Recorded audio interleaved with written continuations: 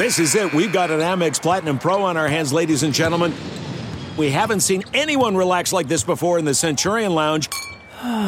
Is he connecting to complimentary Wi-Fi? Oh, my. Look at that. He is. And you will not believe where he's going next. The Amex dedicated card member entrance for the win. Unbelievable. When you get travel perks with Amex Platinum, you're part of the action. That's the powerful backing of American Express. Terms apply. Learn more at americanexpress.com/withAmex. Hey, y'all. 7 Rounds in Heaven is back. We're brought to you by the Armchair Media Network. It was Tua time last week, but now it's Luton living this week, baby.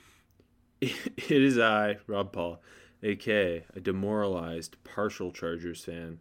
And truly, I don't know if there's any real Chargers fans. And with me, as always, is AJ. Danucci's sleeping with the fishes. Marchese. Ben Danucci. I wish he got another start, Rob. AJ's Italian, so AJ's allowed to do that, boys. I think my last name is Marchese. I think they know. I don't know. My last name's Paul. And yeah, you're from Pennsylvania. That was weak as fuck. So, Today, look, I'm on the spot here. Okay.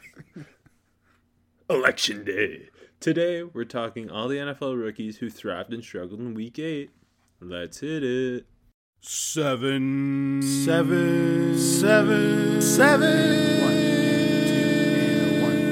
3, 4. 7 rounds in heaven with my baby. Driving up to Cleveland, maybe. Looking for a Lawrence or Sewell. Don't draft specialists on the first day. Don't draft specialists on the second day. Maybe draft a punter in the 6th. We'll see. Let's go 7 rounds. Let's go 7 rounds together. Let's go 7 rounds forever. And that's a song. The wait is finally over. Football is in full effect, with many teams strutting their stuff. You might not be at a game this year, but you can still be in on the action at BetOnline. BetOnline is going the extra mile to make sure you can get in on everything imaginable this season, from game spreads and totals to team player and coaching props. BetOnline gives you more options to wager than any place online. Head to BetOnline today and use promo code ARMCHAIR to take advantage of all the great sign-up bonuses. BetOnline, your online sports book experts. Okay, AJ, before we jump into NFL rookie talk, and a lot of quarterback talk this week, Pittsburgh safety Paris Ford has opted out and declared for the 2021 NFL Draft. How high were you on old Paris Ford, Rob, in the summer times? Well, I liked him, but I did not like him the way some people on Draft Twitter liked him. And the reason I bring it up is because I saw him in a first round of a mock this week, which kind of rose my eyebrows a bit. Yeah, see, I thought, potential day 2 guy, top 10 safety in the class, love how physical he is, but a lot of the time, he would whiff on certain, on tackles looking for that kill shot. Yeah. And he struggled at times in coverage, and I think he was a little bit one-dimensional, at least in the way Pittsburgh used him, in a very just two-deep safety role. Mm-hmm. You didn't see him do a lot of different other things.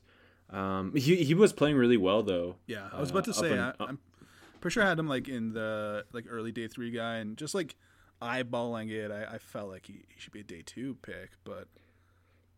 yeah, but he obviously opts out 7 games in. Tough game this past week. Yeah.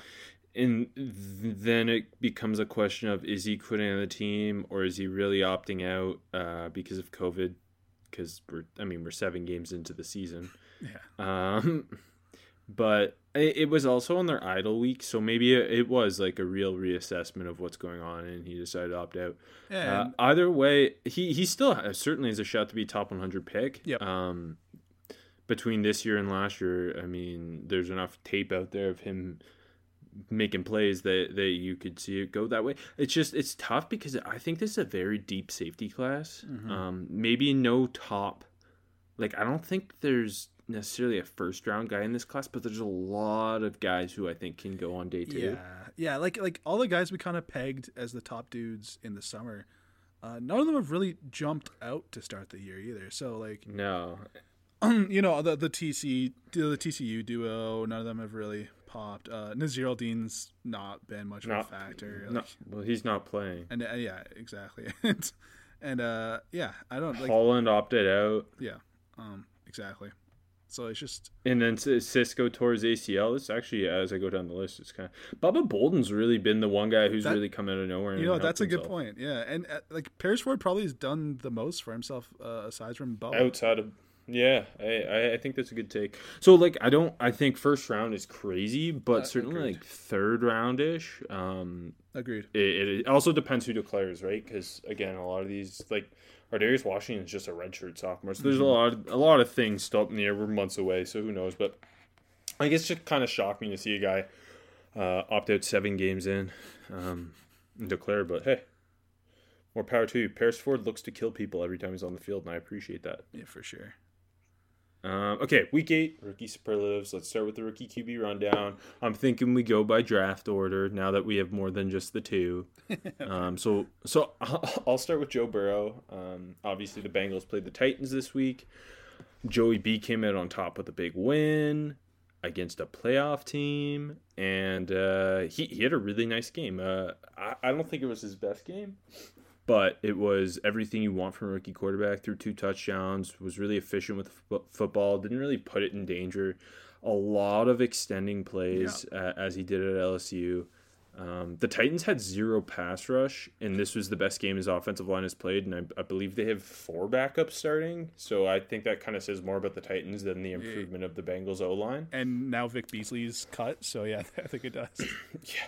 Vic Beasley was doing nothing in this game. Clowney either. Well, yeah, Clowney all season too, yeah. But it was a lot of what we've seen from Burrow. Really efficient, really strong decision making.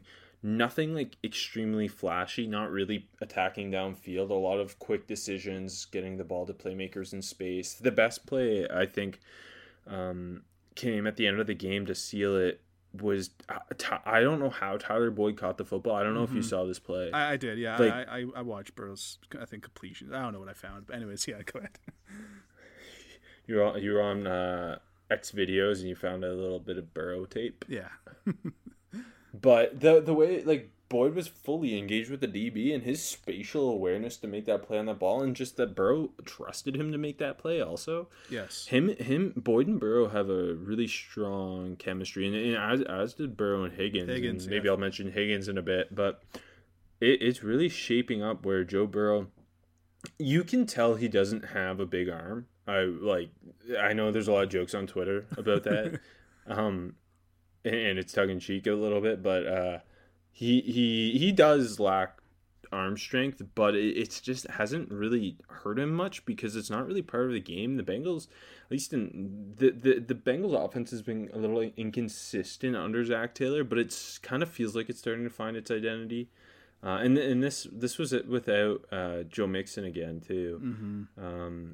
But he doesn't look like a rookie, and I think that's like the best compliment you can give a guy who's 7 games into his NFL career. Very much. And like you mentioned, the chemistry has been building, and now it looks phenomenal. It's not quite LSU level, but it looks great. And like you saw that one classic Burrow play on the first quarter on 3rd down where he's rolling out, about to get hit, and then just flicks it downfield on the sideline to Higgins, who makes that awesome catch. Yeah. And like I just felt like he was making so many big time plays on 3rd down and 4th down this week. And like even in long yardage situations, it's the poise. Yeah, exactly. Poise as hell, just making big time throws. I think like this was as impressive as a performance he's had. Like maybe not the best, but it's up there. Like it like because like 249 and 2 touchdowns obviously put up way bigger numbers than that, but to get the W and to make those big time throws and just the chemistry building and building and building. Because I think that was. It was his pocket presence, his just ability to extend plays, and then the chemistry with those great receivers at LSU. I think that's what really makes Joe Burrow, and we're seeing it come to fruition in the NFL. It just felt like he had total control of the game, and again against a Titans team that is going to win their division and be in the playoffs. And just seeing him do that against that type of team gives you hope that they're going to be able to win games with Joe Burrow. They just have to continue to build. It's not going to happen probably even next year, but they're trending in the right direction. They got their guy at quarterback. And the Bengals are now a fun team to watch, which is also a huge plus. Yeah. Let's talk Tua. Speaking of the wins, Rams, made his debut. Yeah. Got the big W against a potential playoff team. But he didn't really do much of anything, Rob. No. 12 for 22, 93 yards, a touchdown. I understand that they kind of just sat on the ball with the big lead, and the defense was just absolutely dominating. But for us and for Dolphins fans who are trying to build for the future, it probably sucked to watch. Yeah, I did not find him fun to watch at all. No, and like when he was dropping back, he was getting no help. Like the offensive line was brutal. He got strip sacked by Donald on his first throw of the game. I'll say this: I felt like he struggled pre-snap with protections. That's now, fair. I don't. Maybe that's more on the center than him, but it felt like a lot of the time he was just going on the line and snapping it when he wasn't making any pre-snap reads, and they were just blitzing the house, and it was killing him. I think that's like something they to won watch this, going forward. They won this game despite Tua, I guess, with the special teams and defensive plays. Yeah, but I think it's like, obviously Aaron Donald's a game wrecker. Obviously, he's one of the best defensive players in the history of the game. So like I think that's a combo. But the offensive line probably had their worst game too. So maybe that goes on Tua. Receivers were bad too, man. Like a bunch of drops. Preston Williams back-to-back drops on one possession. Gasson had one on a third down. And then not the worst of the drops, but the worst for Tua, the Gesicki deep one. That was Tua's best throw. Yeah. Easily. And then the touchdown was pretty cool. He ripped it to Parker when the DB was literally tackling him. Devontae Parker made one hell of a play on that. Yeah. Like it was way more on Devontae than Tua. But the ball was there, and like I thought he looked the best when they put him on the bootleg and just let him roll out and kind of rip some balls there. It was like, I don't know. He felt like such a non-factor in this game. It was not enjoyable the way I was hoping it would be. No, and I know it was the circumstances of the game, and he wasn't getting much help. But, and like by no means am I saying Tua isn't the answer, because obviously I think he is. I had him top 10 on my board, and I guess part of it that works against Tua here is that Burrow and Herbert have been so instantly fire and so fun to watch. Yeah, they got Arizona this week, so there's no Aaron Donald on that defense. So hopefully there's an Isaiah Simmons. There is. What a matchup! But hopefully, I don't think Goff is playing this way. Kyler's gonna fucking put numbers up on that Dolphins D. Hopefully they get into a situation where Tua's got to flash his stuff. I give him like a C+ performance. I'll also say this. Chan Gailey's not doing him any favors. I don't think he's your answer at offensive coordinator, which is like Brian Flores has done a really good job assembling a staff and coaching the hell out of that defense. The special teams look really good too. Like Jason Sanders has been one of the best kickers in the league. For whatever reason, he rolls with Chan Gailey this year as his OC, and I hate it. I thought Chad O'Shea did a pretty solid job in his first year last year. Yeah, I hope Chan Gailey's not there next year, and they get an OC in there who meshes well with Tua and isn't weird and old and weird. That move wasn't talked about enough over the summer. It was really strange. I like Chad O'Shea, and he brought him with him from New England. Yeah, it was strange to boot him after 1 year. Anyways, Chad O'Shea's clearly solved the passing game issues in Cleveland. So yes. I'll jump over to Justin Herbert now, and then I'll let you talk Ben DiNucci. I don't really want to, but okay. No, I'll let you do it because I don't want to. Herbert. It was a classic Chargers cursed game. Yeah. They dominated this game. I thought they were going to win by 60. They fell apart, lost 31-30 to the Broncos on KJ Hamler. That's a rookie. Game-winning touchdown grab from Drew Lock. Herbert was, once again, one of the most fun quarterbacks to watch this week. Threw for 278, 3 scores, just ripping it downfield. He's just so ultra-aggressive, and he's never afraid to take that shot. And, they lost, and that sucks, but he threw 2 picks. One of them was like Bryce Callahan made an incredible play on one of them. Yeah. And like he led so many scoring drives. Like he did enough for the Chargers to win this game, I think. And I think that like I would give this like an A- performance from him for a rookie quarterback. It was a lot of like he's really starting to build a nice chemistry with Mike Williams on downfield throws. He was hitting Keenan Allen a ton out of the slot. Justin Jackson helped reinvigorate, and Tremaine Pope. Shout out to the Seahawks fans who I know love Tremaine Pope. We do. They really leaned on both those guys, and it wasn't just pounding Josh Kelly every play. And Josh Kelly looked better than normal too. So the run game opened up a bit, which helped. If they didn't collapse, I think it would have, like if they had just won this game 30-24 or whatever.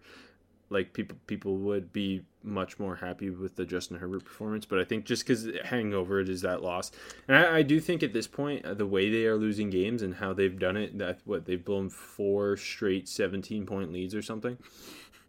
Anthony Lynn's job should probably be on the line going forward. Fair enough. I'm gonna agree with pretty much everything you said though. It's like, if you look at Herbert's performance in a vacuum, he's really feeling it right now, man. It's awesome. Like you said about the aggressiveness. I love just like the little things he does, like climbing the pocket, maneuvering the pocket, and like on that first touchdown to Keenan Allen, he kind of just moved a couple steps over to the right just to open up the throwing angle for him. Like it looked like not like something you jump out of your seat about, but you see that and like it was a really nice play by a rookie quarterback. Yeah, exactly. I think that same drive he ripped one of it was a 3rd and 15 I want to say on a crosser to Mike Williams, and he fucking just ripped a missile into a tight window. And it's just the velocity, and sometimes you forget because Oregon just sucks. How strong his arm is. And he's an unbelievable athlete too. Like Justin Herbert has everything you want physically in a franchise quarterback. Very much so. And then the nicest throw he made probably of the day, it was the Mike Williams touchdown, which is an absolute dropping it out of the sky. That was beautiful. And like you said, like 2 picks, but the Callahan play, he was just giving Mike Williams a chance, and Callahan made the better play. I think it just like it was a baller rookie quarterback performance, and I think your A- is fair, even though it's a loss. Like, it wasn't his fault.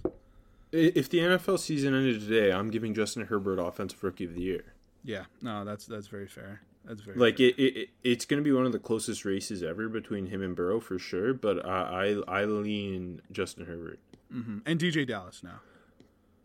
Oh, sorry, yeah. Shout out Miami running backs in Seattle, who I don't even mention in this episode, other than just now. That's so sad. Okay, you give us what you got on Ben DiNucci. I don't Cowboys debut. I don't really want to.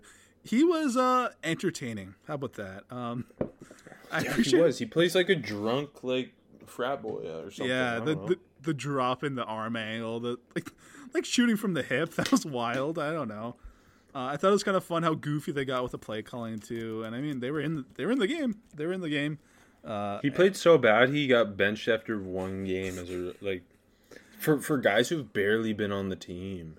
Yeah. Well, hold on. Cooper Rush has been there, baby. He's just back. Yeah, but he was on the Giants practice squad. Yeah, and then like Garrett, I love Garrett Gilbert, and people forget he was like one of the greatest high school quarterbacks of all time. Like was supposed to bring Texas back and couldn't. So I'm all for that, but Dallas loves those like Texas legends with Andy Dalton and Garrett Gilbert. But anyways. Yeah, I mean, and it sucks that like he's not even in the competition to start this week. It's like fuck. Anyways, this is probably his only career start. Well, and, he played for Mike McCarthy's brother's basketball team or something. Yeah, it's so fucking weird. Anyways, that's probably why they drafted him.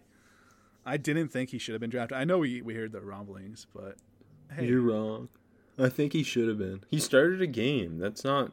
There's a lot of quarterbacks who've been drafted out there who've never started an NFL game. That's a good point. You're 100% right. Anyways. Plus, he's got that Pitt blood because he originally went to Pitt. I know, he does. And that's why I love Nathan him. Peterman-y. He is. So I was expecting. He didn't throw a pick. Good for him. Good work, Ben. Hey, completed 50% of his passes and didn't throw an interception. Good work, Ben. He's like drunk Nathan Peterman. Well, yeah, he didn't turn the ball over. No, that's pretty good. He's Nathan Peterman with eyesight. Like, I think it's the right call for Dallas and Mike McCarthy to see what Garrett Gilbert and my favorite player of all time, Cooper Rush, can do. But it really wasn't that. Like, how much more could you have expected from DiNucci? Like, really?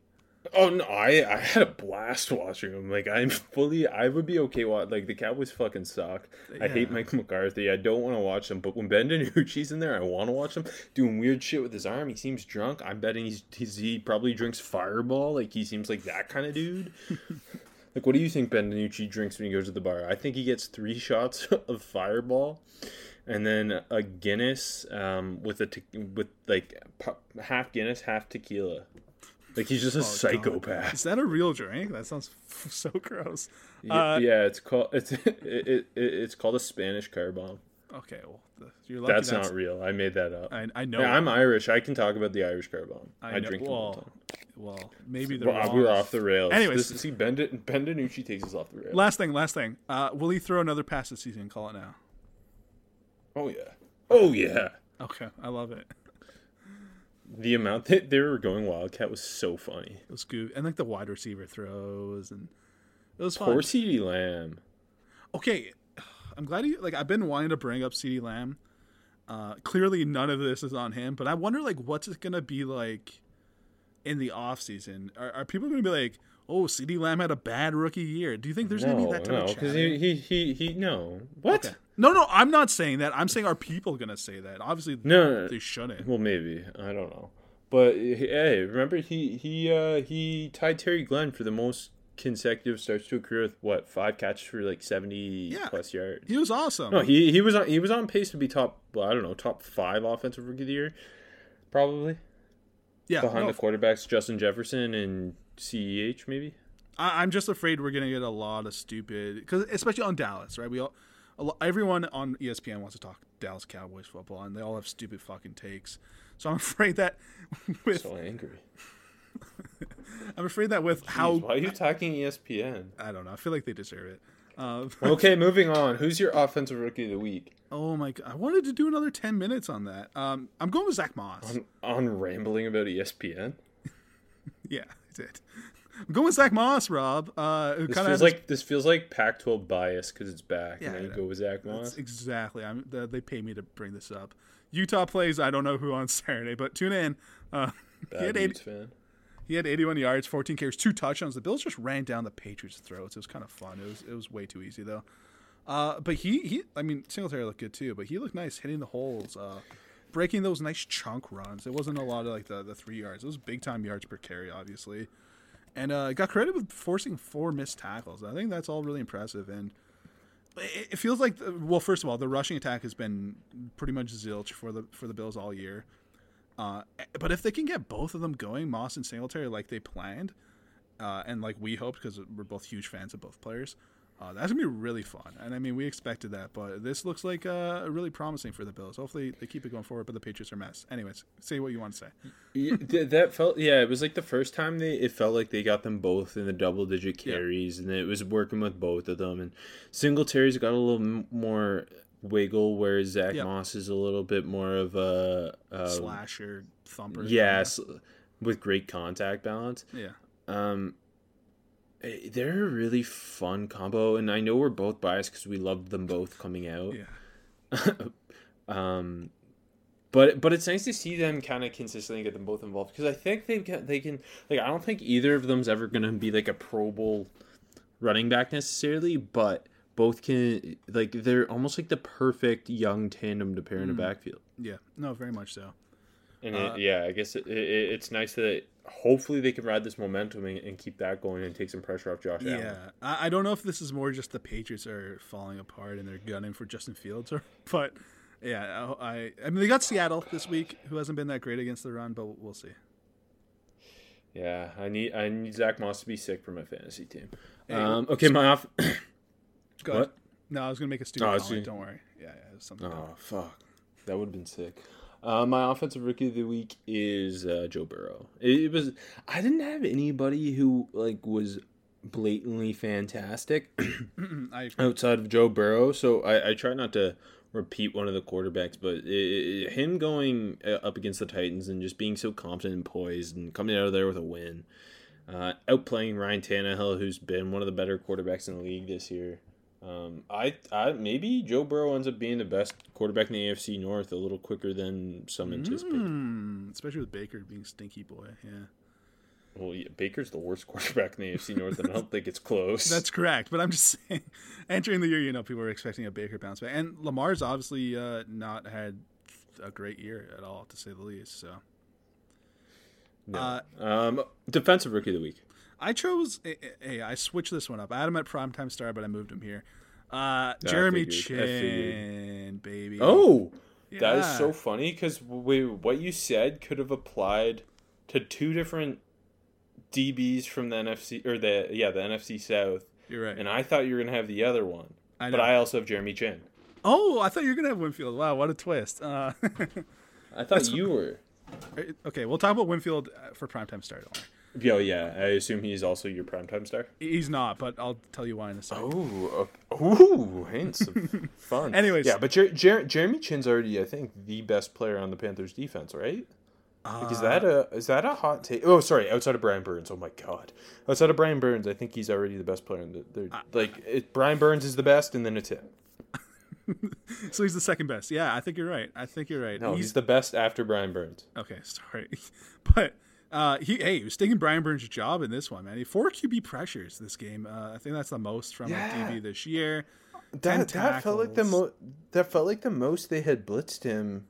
It's fine. Like, they'd done it periodically, but they got after it, and it felt like a major part of their game plan. Because Phil Snow's not a big blitzing guy, and he did it here, and it worked. And I mean, Chin's not even really a safety at this point. He's an outside linebacker who is gonna be called a safety because he wears 21.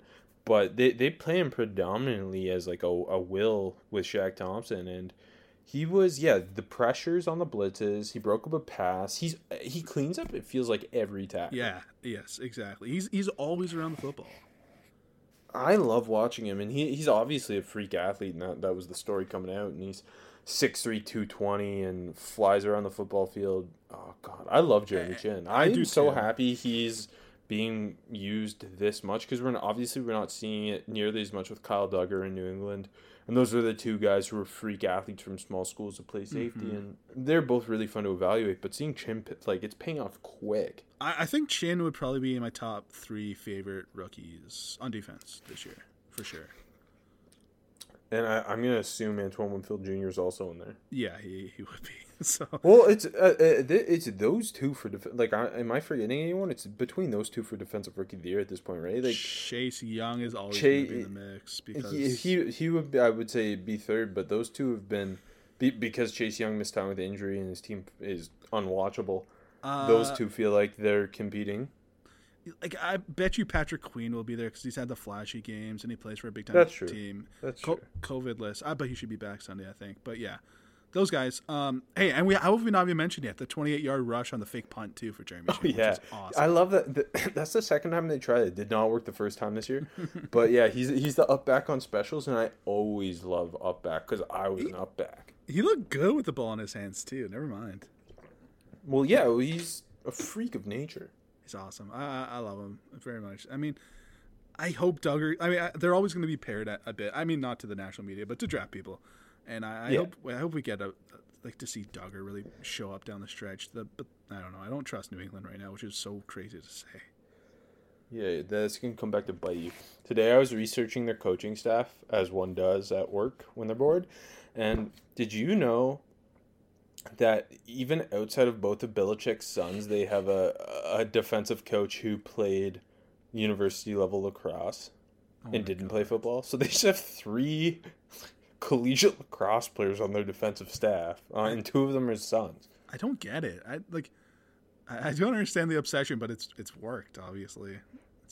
Steve has literally followed the path to being Bill's favorite human because he played lacrosse, he went to Rutgers, and he played for Greg Schiano as the long snapper as a senior. Do you think we're going to see the Belichick boys as head coaches just because they're the Belichicks? Nah, the other one I can't even think of his name. Is like probably like Bill doesn't respect him. Steve had to lobby to get him on the staff. Probably. Steve kills me. I really hope Gerard Mayo is their future head coach because I love Gerard Mayo. Anyway, off the rails. It's election night. Anything could happen. Who's the worst rookie? Okay. I do not like putting him here, Rob. DiNucci. No. The same team. Terrence Steele, because he is the correct answer, I believe. You hate Terrence Steele more than anybody. But I loved him, remember? That's the thing.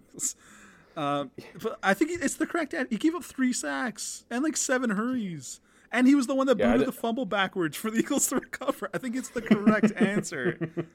He is, but I put Ben DiNucci anyway. But that one hurts. That one hurts me.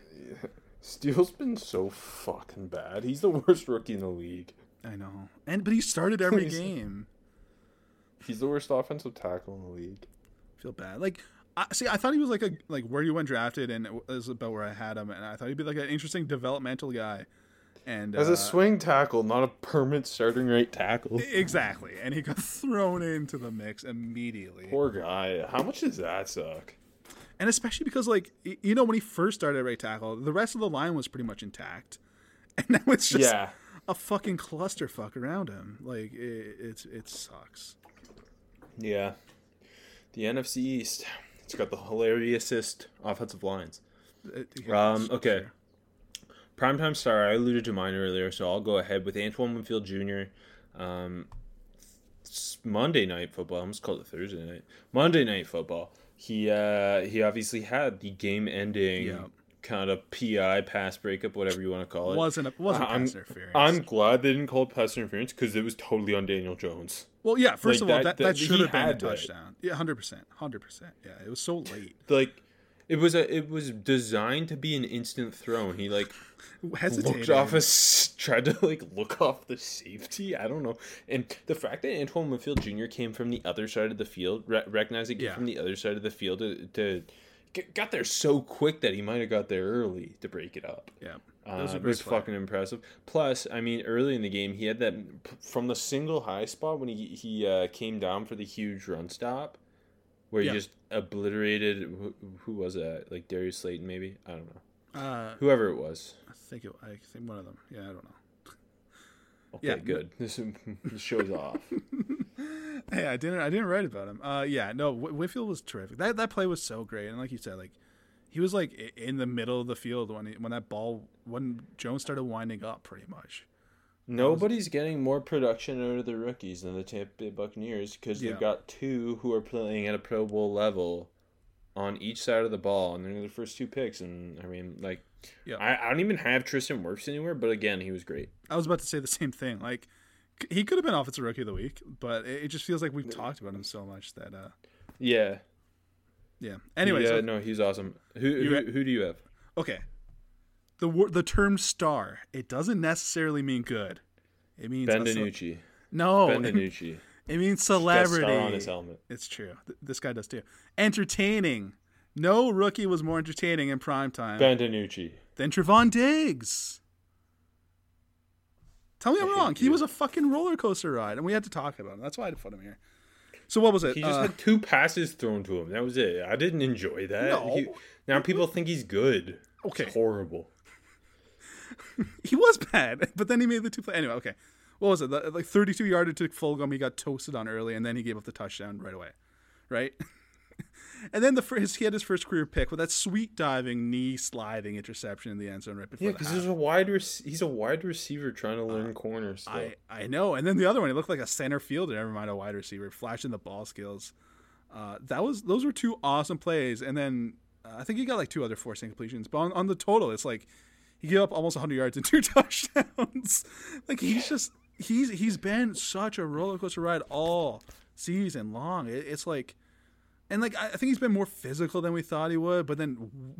He's not been a roller coaster. He's just been bad until he had 2 interceptions, but he was still really bad. He was bad. But then he's still had, like, a couple, like, the play on DK. That was a great play, even though he got toasted on it. He's a roller coaster. Okay. I'm done with this conversation. We had to talk about him. Underwhelming performance. Speaking of talking about him, I mentioned him last week. I tried to call my shot with the big breakout game, and it wasn't there. It was actually the opposite with Javon Kinlaw, who was pretty much invisible the whole game against the Seahawks. I think he got credit with one tackle. He wasn't. I think he might have hurried Russ once, but it was nothing. He just. I think he had a big flop though, trying to call a penalty, which I respect, but it just not showing up at all. And now the injury list is just piling up for the Niners. It's like, I don't know what to think if you're John Lynch and Kyle Shanahan right now. It's like, is the season over even though you're 4-4 because of the divisions? Tank for Fields. Yeah, okay. I think Jimmy Garoppolo is not the answer. I know the ankle injury, but he's not the answer, man. Like Nick Mullins looks so much better than Jimmy Garoppolo.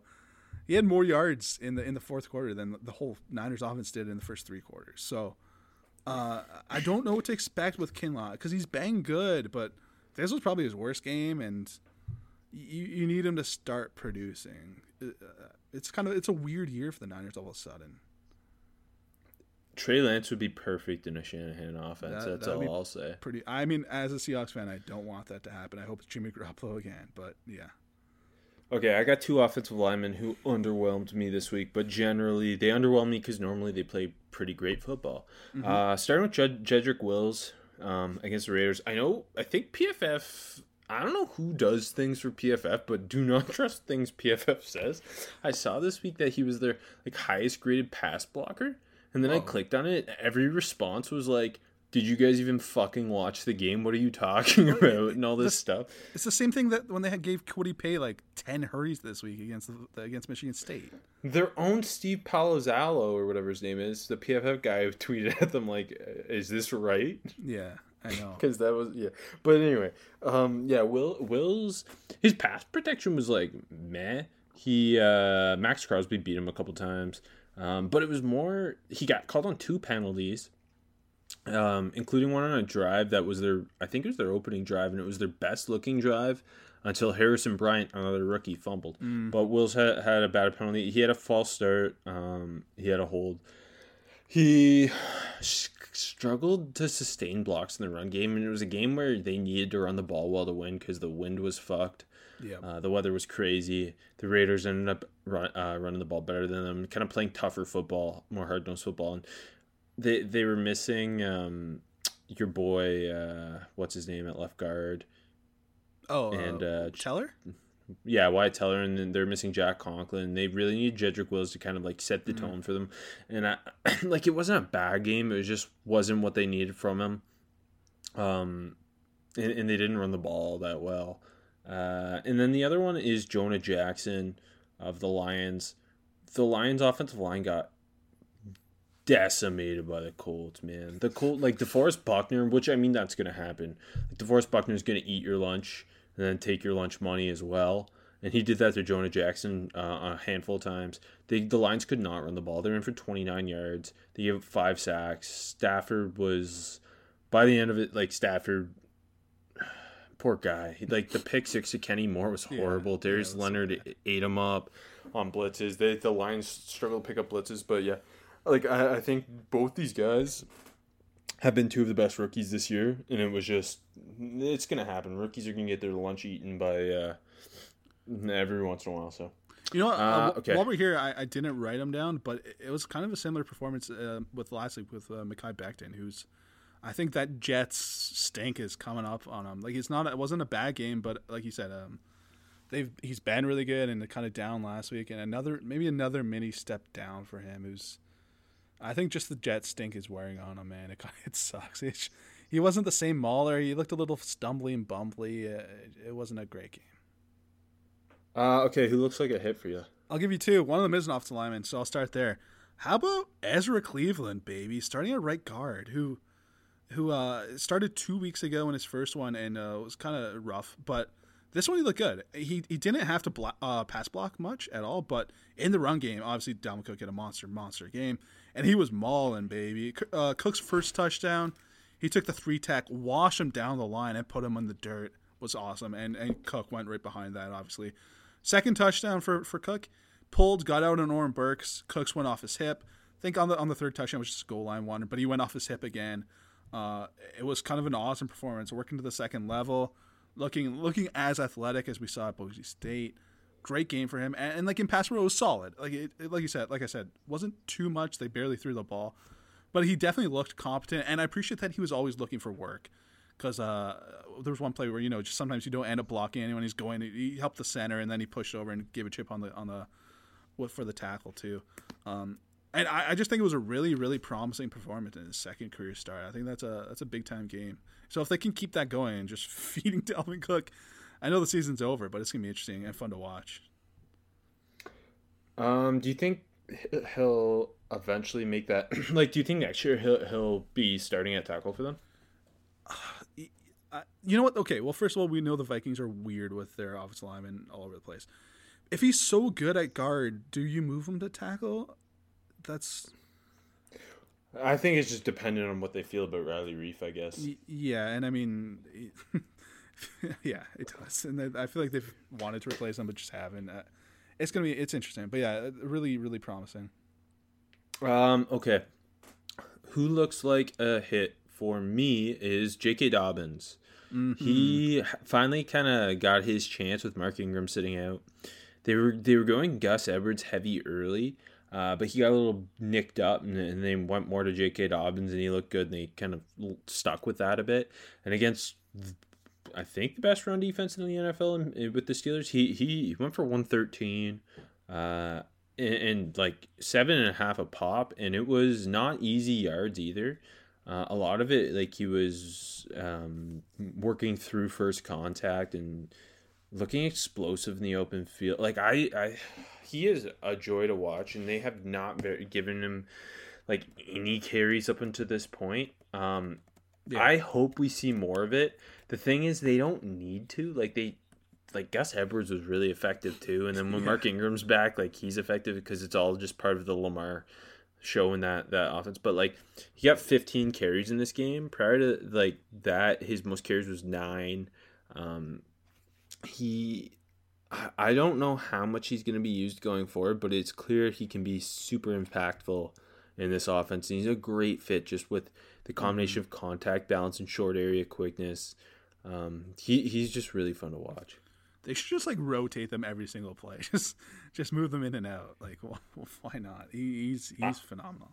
The one thing I will say is this might justify Mark Ingram not being back in Baltimore next year. Yeah, I think that's the way it's going right now. My second guy, one of our faves, again, went in the first round, Brandon Ayuk, who kind of had his first big game, 8 catches, 91 yards, a touchdown. He was the best player on the Niners offense for sure. It felt like the offense was kind of just going through him. They couldn't really run the ball.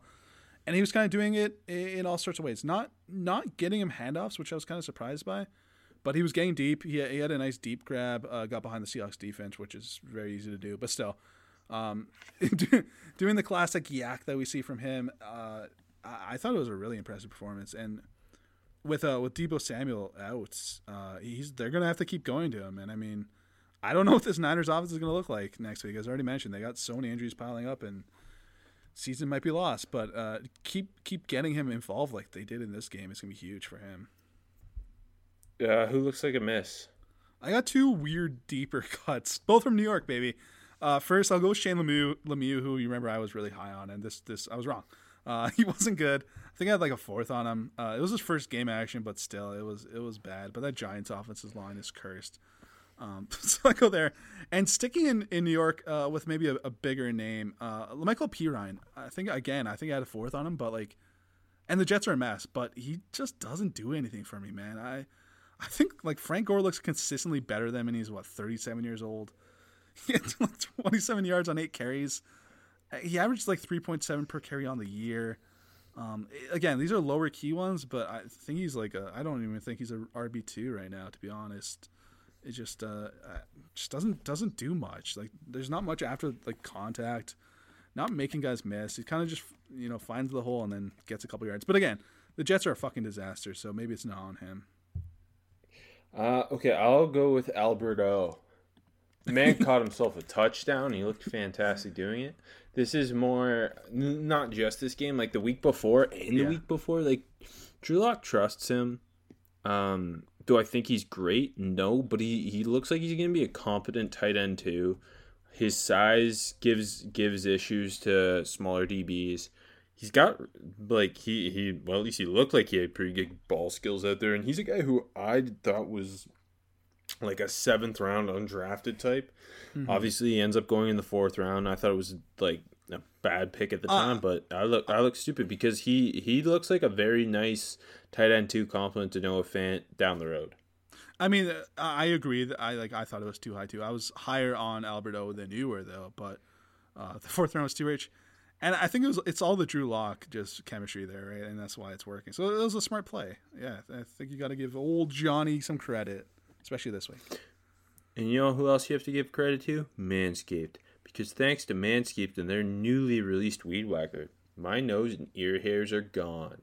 Take a look in the mirror and I guarantee you'll see hairs sticking out of those nose holes and ear holes of yours. It's time to keep your ear and nose hair looking as nice as your clean-shaven pubes. Manscaped is forever changing the grooming game with their Weed Whacker.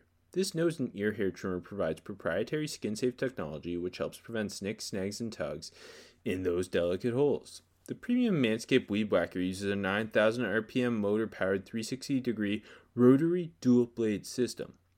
Its intelligently contoured design enhances the trimming experience and is waterproof, which makes it for an easy operation and cleaning. The only nose hair trimmer on the market with a powerful and rechargeable lithium-ion battery that lasts up to 90 minutes of use.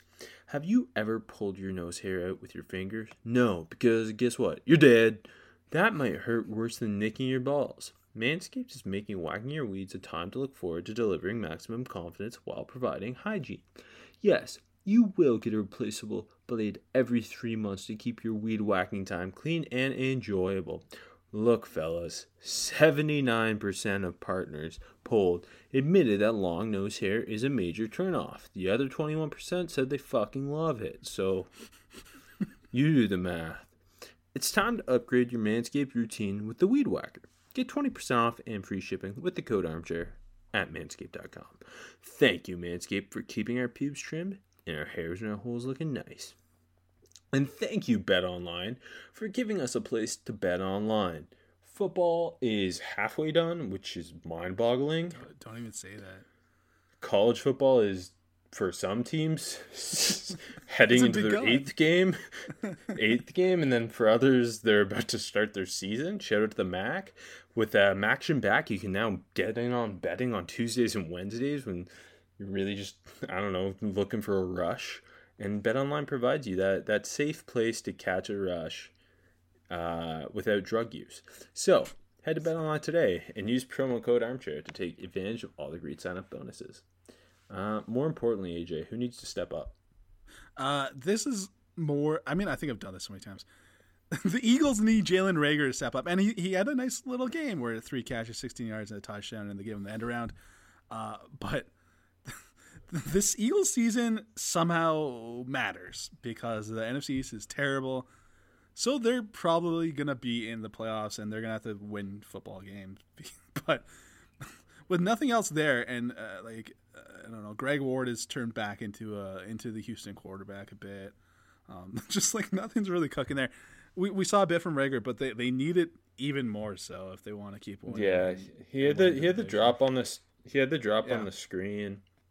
Yeah. And again, the entire situation in Philly sucks, but you need him to kind of spark that offense. That's why they took him 21st overall. That speed and that yak ability are supposed to help ignite this thing.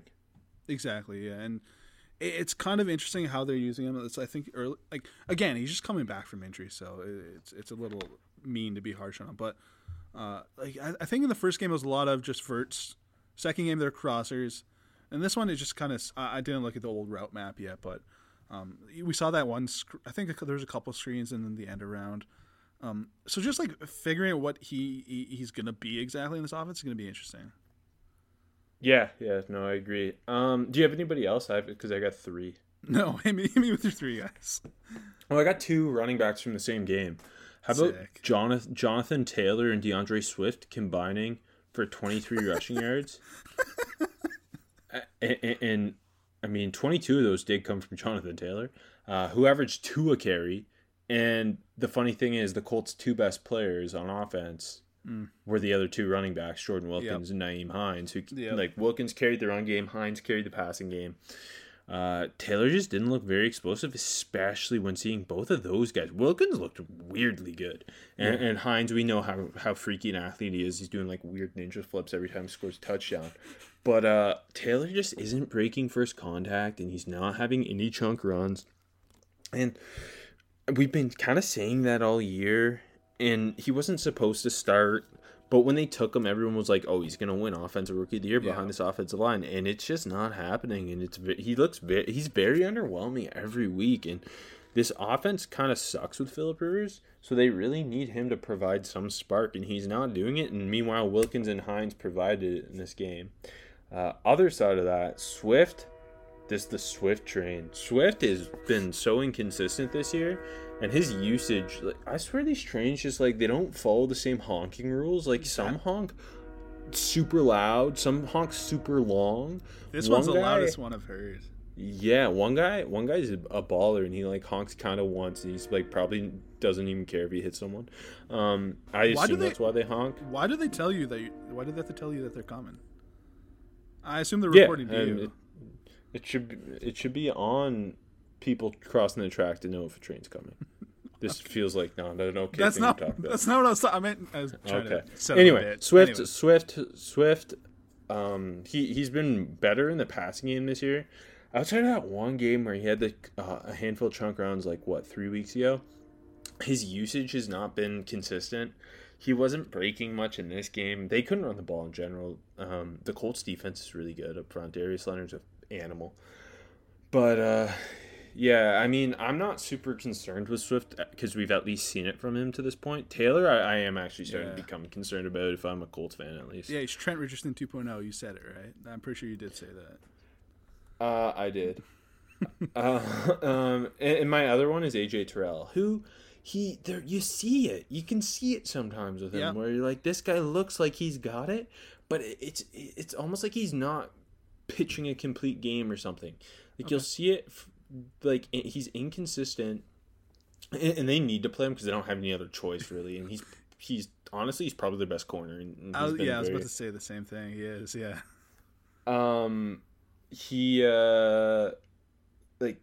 There'll be one play where he looks great covering a guy like Robbie Anderson, and then the next he just gets his lunch eaten, or he's not locating the ball. I think it's just kind of part of the rookie wave of riding a young corner. I mean, this is just going to be what it is. That's what I'll say about that.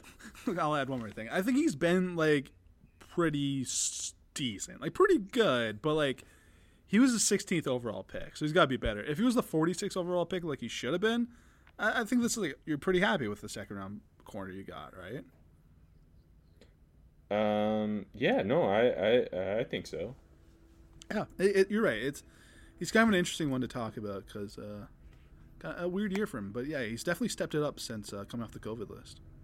Yeah, no, I think overall you're seeing it's super inconsistent, but it's a positive takeaway in the end. Just considering everything that's going on there, the Falcons' defense isn't terrible. There's pieces there. They don't have any pass rush, but I think AJ Terrell's gonna end up being a starting quality corner from what I've seen through. I don't know. He's only played about 4 or 5 games this year, but he's outplaying a lot of other corners who are rookies. So. Somewhere on the Guelph campus, Thomas Dimitroff is smiling. He's eating his vegan meal, riding his bike. Okay, who's not ready to play? This one hurts, Rob. I'm putting Ashtyn Davis, who one of our faves in the summer. Wow, going to the draft. Just kind of again, it's the Jets. Everything's a mess, but you look at the Hardman screen touchdown in the first quarter. You just let him run by him without making a tackle attempt at all. And then when Hardman got into the end zone, he just turned around and looked confused, was gesturing to a fellow teammate. It was kind of weird. And then on the Hill touchdown, he was just absolutely lost in space. Got turned around on the post and couldn't recover. He was just stumbling. I think one of the things that made him great at Cal was just being decisive and putting his foot in the dirt and going. And coming downhill, and remember just like him lighting up dudes. So it might just be like him getting his feet wet in the NFL, and again, it's a terrible team, but he's just a very different player, and he looks hesitant in his like basically his first real game action. So it's too early to judge, but it doesn't look great right now. I got 2 corners for you. DBs, man. These playing DB, especially this year with all the circumstances, is probably really difficult, and that's probably why we're seeing so many struggle. Yeah, they give us content, baby. But I'll give you, first of all, I know you'll agree with this one, Troy Pride. Yeah, he's been bad. Maybe that's why I thought AJ Terrell looked promising, is because on the other side of that game, I'm seeing Troy Pride crawling around on the ground. That was like one of the funniest things I've seen this year. It was just like he just suddenly went into animal mode and just started crawling around. That was a highlight of this game. It literally makes me laugh out loud, as you can tell when I picture it in my head. It was so funny. It was so funny. just but yeah, him crawling after Ryan. It's hilarious. He looks completely lost like most weeks, and yeah, I feel bad because he's guy. A 4th-round rookie who has all this athleticism and talent, but it really needed to sit and learn. Mm-hmm. I thought another year at Notre Dame could have done him some good too, just because he's very technically unclean and he doesn't find the football, and his instincts are shaky, but he's got all the tools to kind of put it together. But this could just shred his confidence so much that he's just crawling on the ground. I also put Michael Ojemudia, who I just feel bad putting, but yeah. He does not. He really can't find the football. 2 guys who like should not be playing right now. We've been saying this since week 1 because they've been playing since week 1. It's just bad circumstances for both of them. Yeah. No, I don't know. The rookie corner class is in tough shape. Who's the best day 3 rookie? I'm dipping into one of your games. I put Darnell Mooney, but I'll give you another one after. I thought he's maybe it's not low key anymore, but I'll say low key he's been one of the best rookie wide receivers, and it's we mention every week where Nick Foles isn't finding him, but hey, he got the touchdown. He had a couple big plays. For the record, I have the same man. I think he's very clearly the best day 3 rookie. Yeah, I thought so too. That's why I dipped here. But I'll give you another guy who kind of just maybe he's a little more out of nowhere, but I didn't want to. I figured you'd have Mooney, so I didn't want to just steal him from you. Kamal Martin, the Minnesota linebacker for Green Bay against Minnesota. Like you're from Minnesota. Minnesota. Don't you know? Well, there was a lot of hype about him coming into the year because they obviously really need linebacker in Green Bay, and then he was banged up, and then now he's gonna miss the game because of the close contact COVID. But this was his like first real extended playing time. He didn't really put up like big numbers, and like obviously the Packers got gashed, but in the run game. But individually, I thought he looked good. Like he was around the ball a lot. He made a play on the Vikings' first or second drive. No, it would have been the first because their drives were a million hours long. Where he broke up a screen. Very promising for the Packers. Like what's his name? Chris Barnes have been playing a lot, and they need the linebacker help. And unfortunately, like you said, he went on the COVID close contact list. But no, that's promising for them for sure. You mentioned my boy Mooney already. He had 5 for 69 and a score, and he should have had over 100 yards if he had a competent quarterback. It's like every week where, because Allen Robinson attracts so much coverage, they'll get Darnell Mooney in a one-on-one deep, and he is so quick with his release off the line, and then he's got that deep speed to separate. And if he had a more competent quarterback, like I think he'd be one of the best rookie receivers this year. I think he's going to turn into... He's a perfect complement to Allen Robinson, by the way. And I think he's going to turn into one of the best deep threats in the league if we can get him a quarterback. He's already better than Anthony Miller is for the Bears, so... Yeah, Anthony Miller's the best, so it doesn't matter. Sorry, pal. But they also just don't use him very much. But yeah, Moody's obviously doing more than Anthony Miller. If the competent quarterback comes in there, and maybe I don't think Nagy's gonna get fired unless they totally collapse. But with a competent quarterback, a young quarterback especially, and a new coaching staff, that Bears offense can turn around pretty quick. It's like Montgomery's making guys miss a lot. Tree Cohen's going to come back healthy next year, and we know what he can do. So there's like a lot of pieces, and like the offensive line's middle of the pack to horrible. Lower end of the pack. Whoa! It's one of the bottom 3. It's gotten worse. It started okay, and it's trending downhill, and they've been a bit banged up. But yeah, it's a lot of Bears talk. Let's move on. Best undrafted rookie. Bear down, baby. This is just Pac-12 podcast. Yeah. Okay. This one's like out of nowhere. No James Robinson this week, anyways. Tershawn Warden. Yeah, that really fucked us. I know. Tershawn Warden, who I did have out of nowhere, but I had to move him here for UDFA. Out of Missouri S&T. You're not a fan? I don't know their name, Science and Technologies. 4 tackles and a sack against the Jets. Played the run really well, and he's been a low-key, like, I've noticed him a couple times, just a nice contributor on the Chiefs' defensive line. It's so out of nowhere, though. Like, it's good for him. That's why I put him here. He deserves it. Get the big sack on Sam Darnold. Did you not study his tape coming out? No, I've never heard of him before the season started. I had draftable. Yeah, of course. Of course you did. You're not sure if I'm lying or not. You're not sure if I'm lying. No, I know you're lying. I put Chris Jackson of the Titans. I also... Well... It was really hard because no James Robinson, no Marquez Callaway sat out because of injury. It was tough. Those are my 2. But Chris Jackson, who played early in the season and got hurt, and he's back against the Bengals. Mm-hmm. He's been like he's got some friskiness to him. Like, do I think he's a long-term starter? No, but he's better than Jonathan Joseph, who got himself cut. He looks so bad against the Bengals. Okay, he's so bad. Yeah, he was so bad this week, and I feel so. He got the big revenge game, and it was brutal, and then he got cut. I feel so bad for JJ. Jackson looked a lot better than him, and they just traded for Desmond King. So like I think ultimately like Chris Jackson has shown enough in terms of like he's really like physical around the line of scrimmage, which is nice. He had TFL. I think he's going to be a solid depth player for them going forward, which I mean that's all you can hope for out of an undrafted rookie, right? So, yeah, no, for sure, absolutely. Rookies who flashed. I'll give you two skill position guys.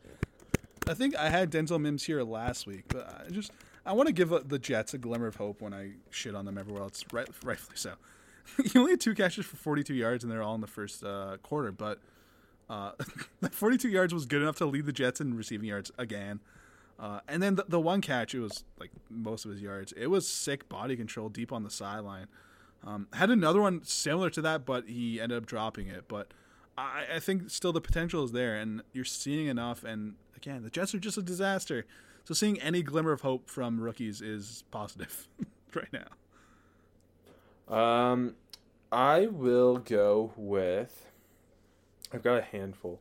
First, let me get Henry Ruggs out of the way, who had just 2 catches for 8 yards, but had a touchdown call back that should have stood. I still can't believe it was ruled that like you could see the grass. I don't know.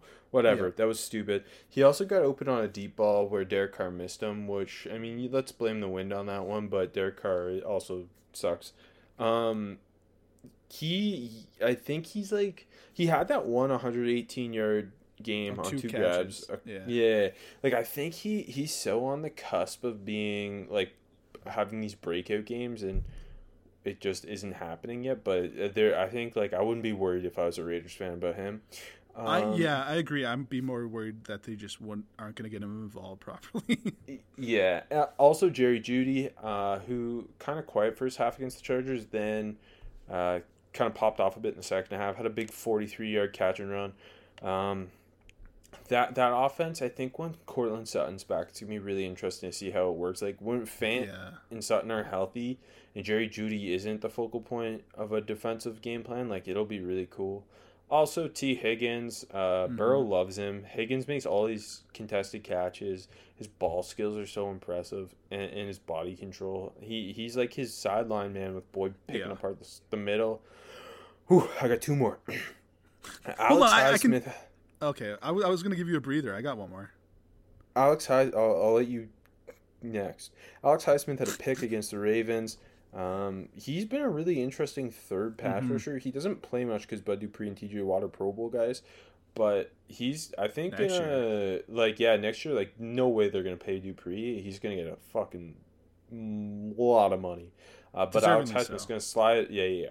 And Alex Highsmith's gonna slide in, and he's starting to make more of a consistent impact each week. And that interception was a great play.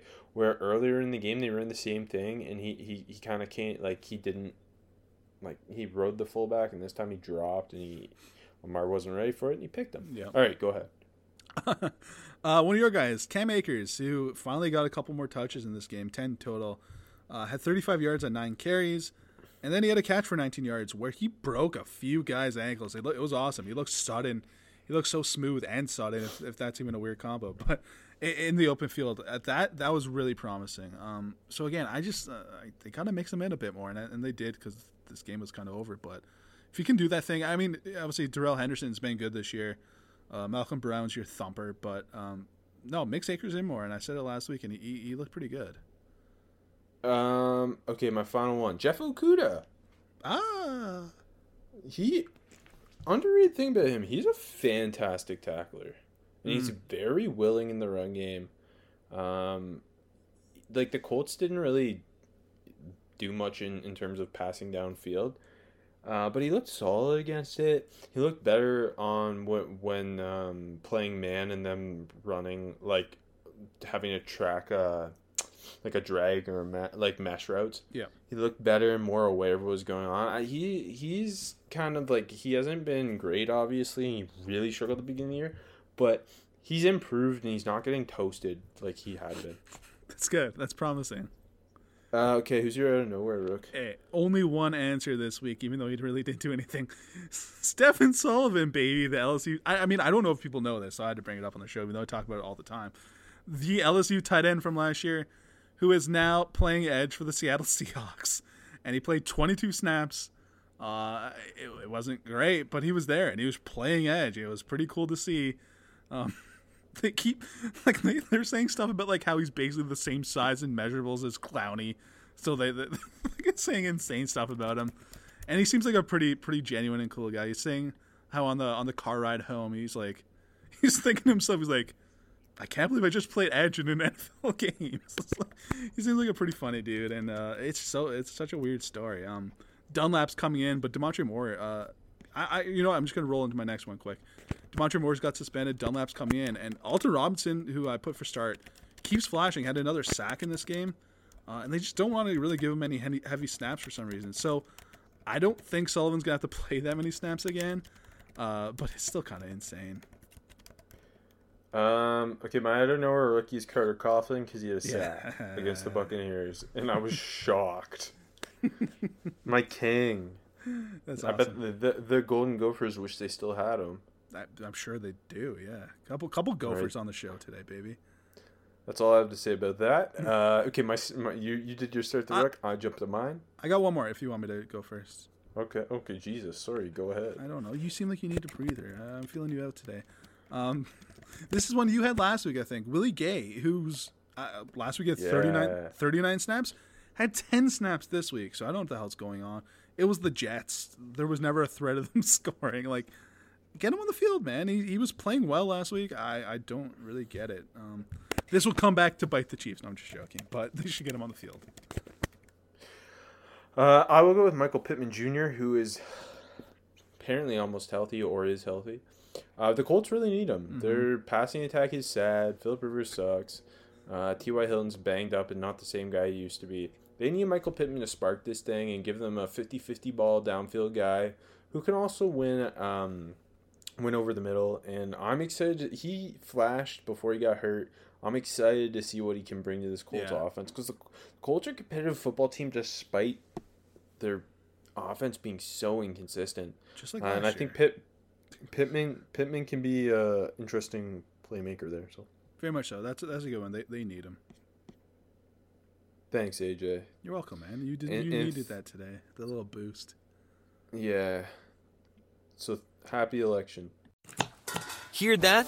That's the sound of change being cooked up in our schools. Each day, school food professionals throughout California are working to make better meals for our kids, one tray at a time. These meal planning, sauce stirring, taste bud training professionals are making food for students from kindergarten to high school using fresher ingredients and flavors kids love. The secret ingredient to better school food in California? The dedicated professionals who are improving it every day. Learn more about how they're cooking up change at schoolfoodpros.org. Grant provided by California Community College's Chancellor's Office.